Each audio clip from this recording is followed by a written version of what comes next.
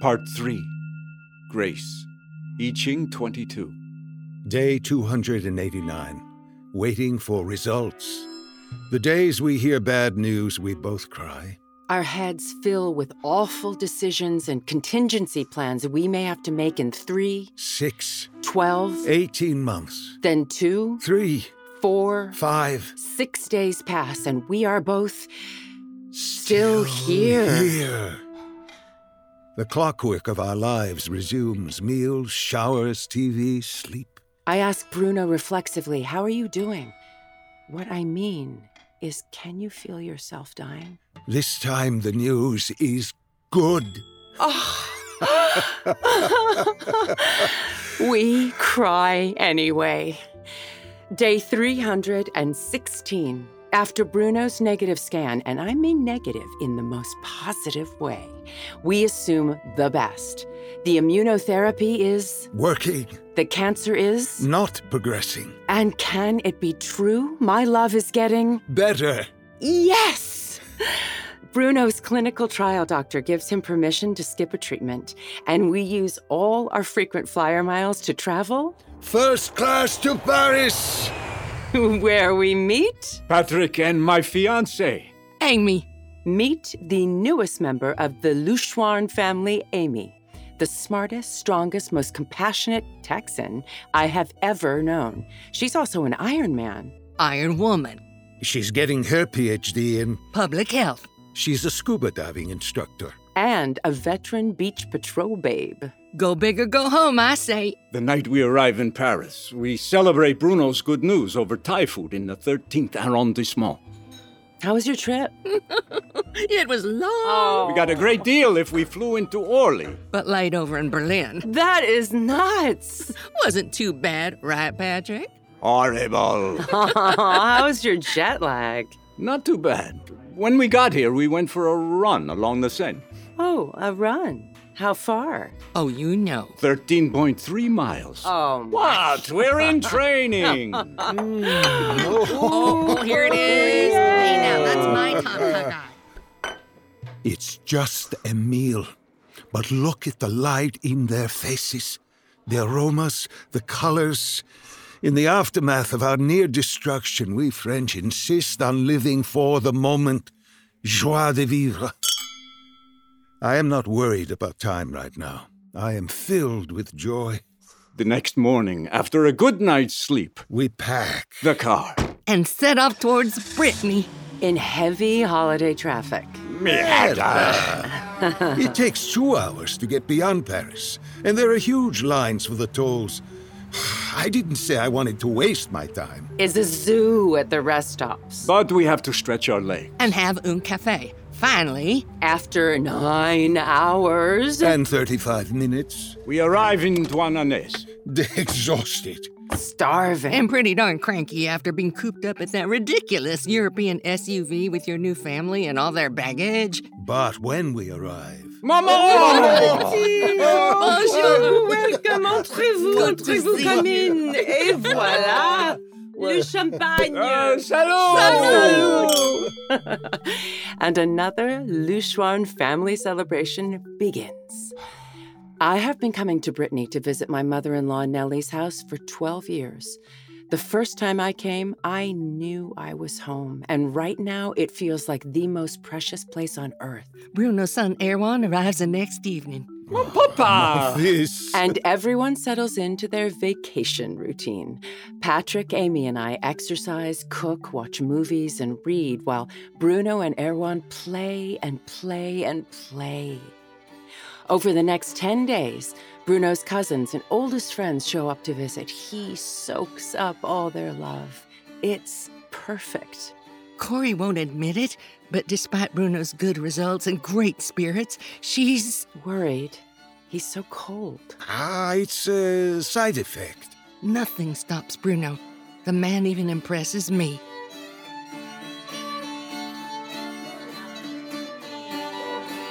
I'm so accustomed to having music in my life.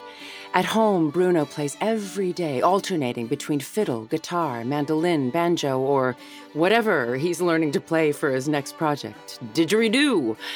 And I'm always listening to his compositions, not to mention constantly moving his instruments off the furniture. It's incredibly special and completely ordinary and sometimes intensely annoying. But it's another reason why I love him so.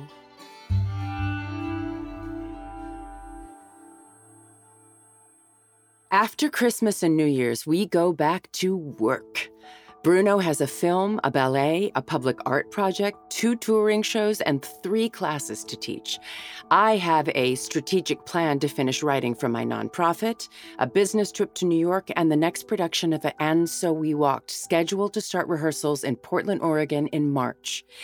In February, we travel to Washington, D.C. to attend a performance of Diavolo Dance featuring Bruno's music at the John F. Kennedy Center for the Performing Arts. For a man who emigrated to this country at 30 and only became a U.S. citizen at 54, this is very huge. Cool. The following Monday, after the celebratory dinner and the accolades from his friends and colleagues, Day 374.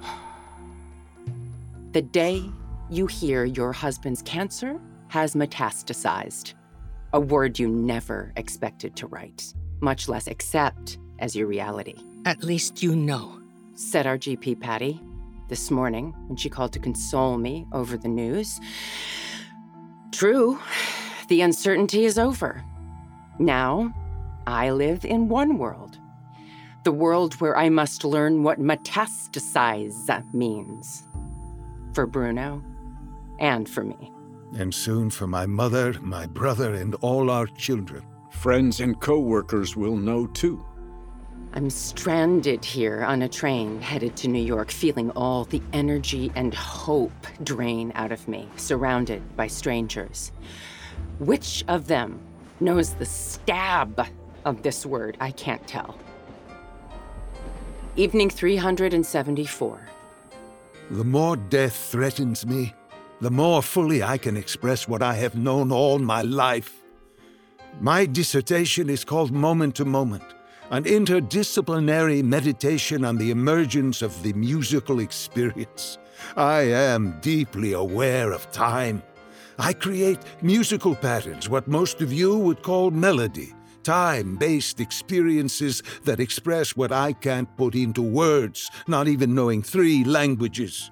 But now, time, music, love are all one to me. While Corey is traveling for work, I go home to North Carolina, and in a matter of days, I write Carmina Terra, a ballet for Susan Jaffe. I watch 2 beautiful young artists dance to my music, knowing the worst.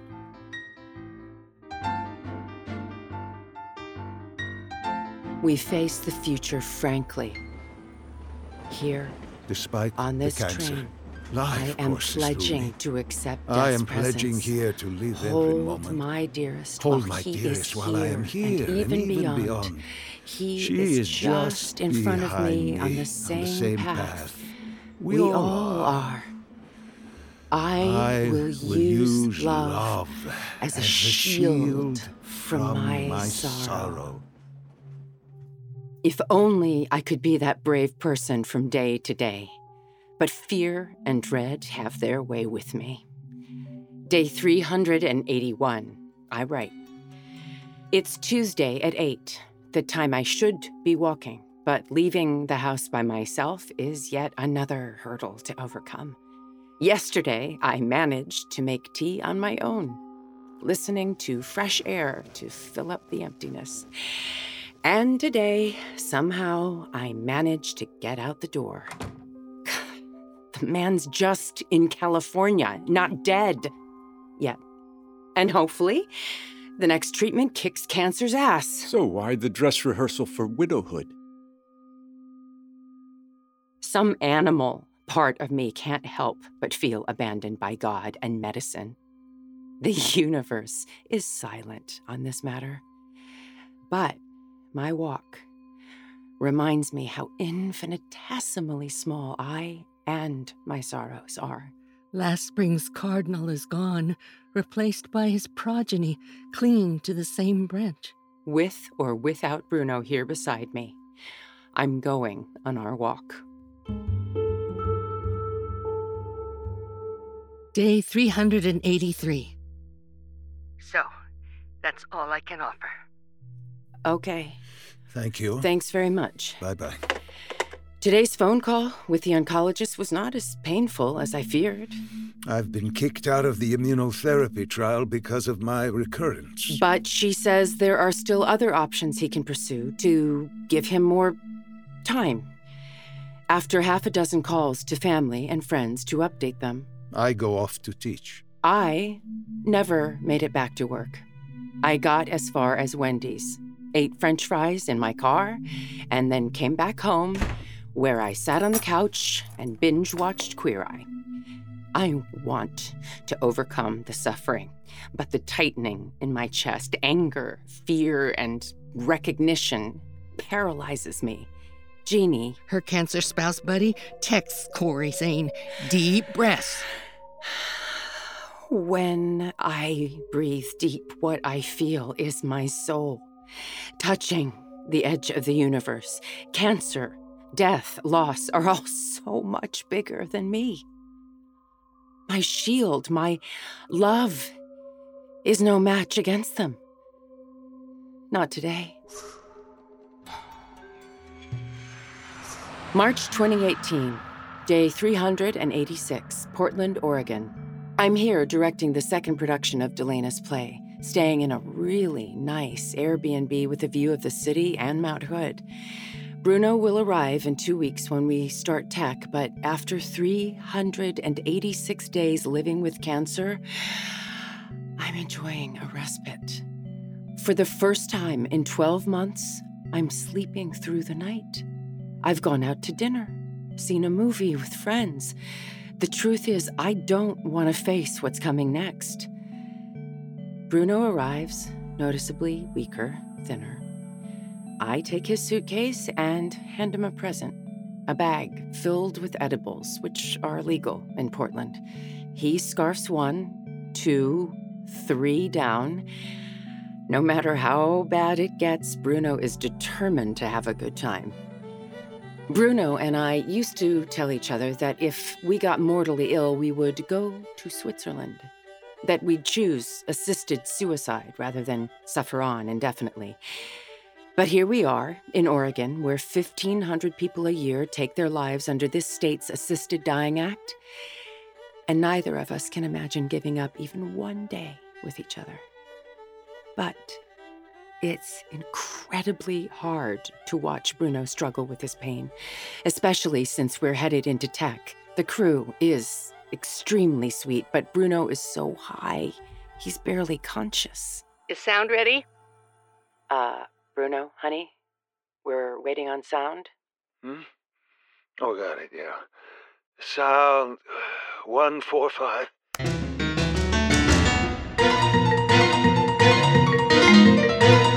Hold. What? This fucking disease. Hold. Just need a minute. Just a sec. None of us have ever seen you like this before. And we're not sure what to do, You're managing to hold it together. but just barely. Your music is beautiful. And fortunately, the show's in good shape. But Bruno, my friend, you are not.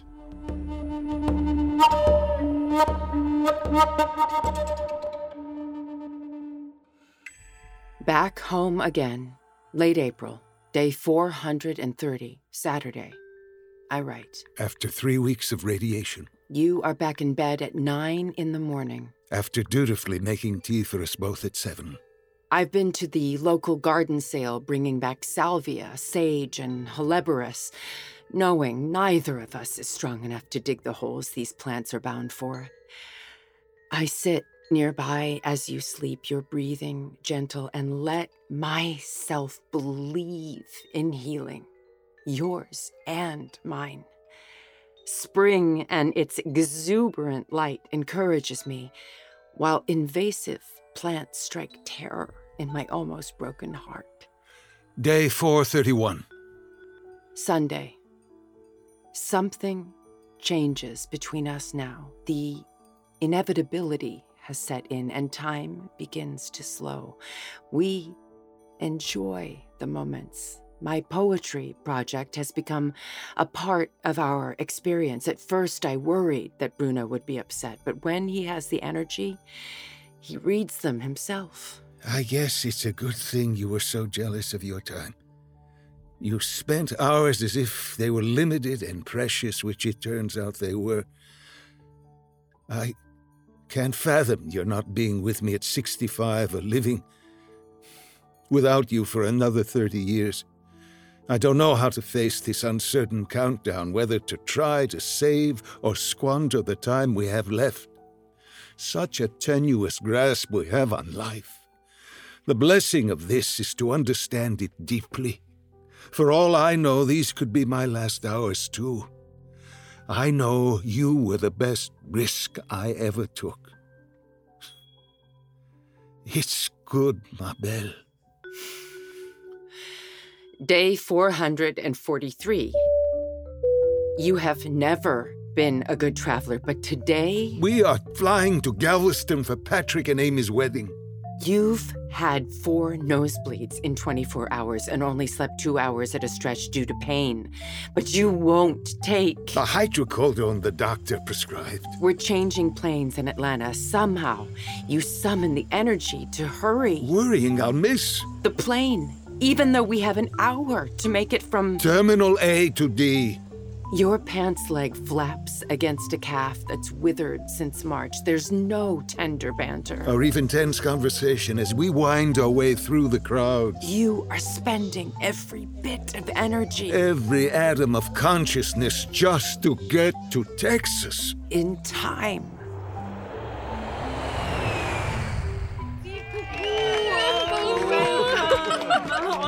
Good to see you!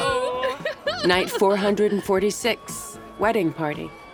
Ancient ritual with canned hits that make the crowd cheer, dance, and profess their love again.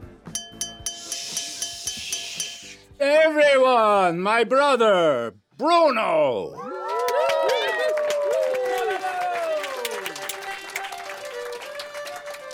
As Bruno plays, I retreat to the sidelines, see the universe, feel the Gulf wind, lithe bodies, dimpled babies, tender looks, throbbing rhythm, the joyous jumping, all call out for me to join in. But I won't leave my observation post, where I see all too clearly that the same night that love begins, lives will end.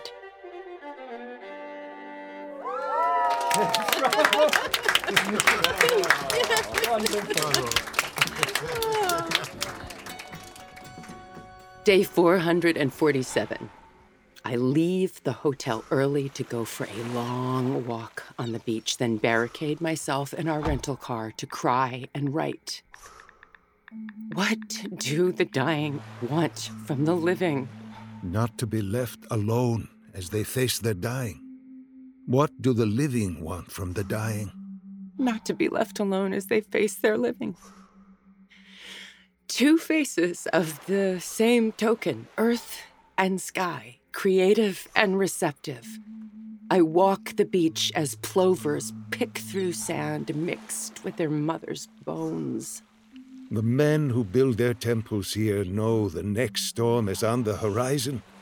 Algorithms predict an obliterating wave. Still, they build more, spend more, make more, cover the land, ignore death and its destruction. We are incessant energy, living scum on a stone ball hurling through space. We invent mathematics, study patterns, predict cycles, and even the inevitable. We all live with dying. We die more each day. We are doomed. Half dead, scanning for cast-off shells on a shipwrecked shore. Day 454. We come home to North Carolina from the wedding with Nellie, Bruno's mom. Tonight, our Dr. Patty told me... Things can go bad quickly. You need to get your affairs in order. Bruno could have 3 months. Or a year. Either way, you should be prepared. School is done. I take family medical leave. Time is all I have left to offer Bruno. But how much time? Months? Weeks? It is so hard to sit and do nothing. Choking back tears, Bruno's mother, Nellie, tells me, I must stay active, otherwise depression. in her Franco-American syntax, I can't tell if this is advice for me or Her confession. either way, it's gut-wrenching, we agree, to face our loved one's demise. I can only sit still with Bruno for 60 seconds before I feel compelled to do something. Nellie has more patience. As Bruno naps, she sits nearby him, gnawing her thumb. Whenever Bruno is not sleeping, he plays fiddle. For hours at a time. It's driving me crazy, but It's my way to pray. at this point, I don't know what praying can do, so I write. Day 445. My Breton sailor's become a wraith. Asleep his face, a skull, sunken eyes, cheeks, mouth agape. Under skin lies bone, under grass, earth to be buried in. I will remember his powerful ass and thighs, hair covering his chest and back, always warm next to me in bed. Every night together, I held his passionate hand as I fell asleep. I am still holding his hand when he groans, telling me he has to get up and go downstairs, to sleep sitting upright on the couch.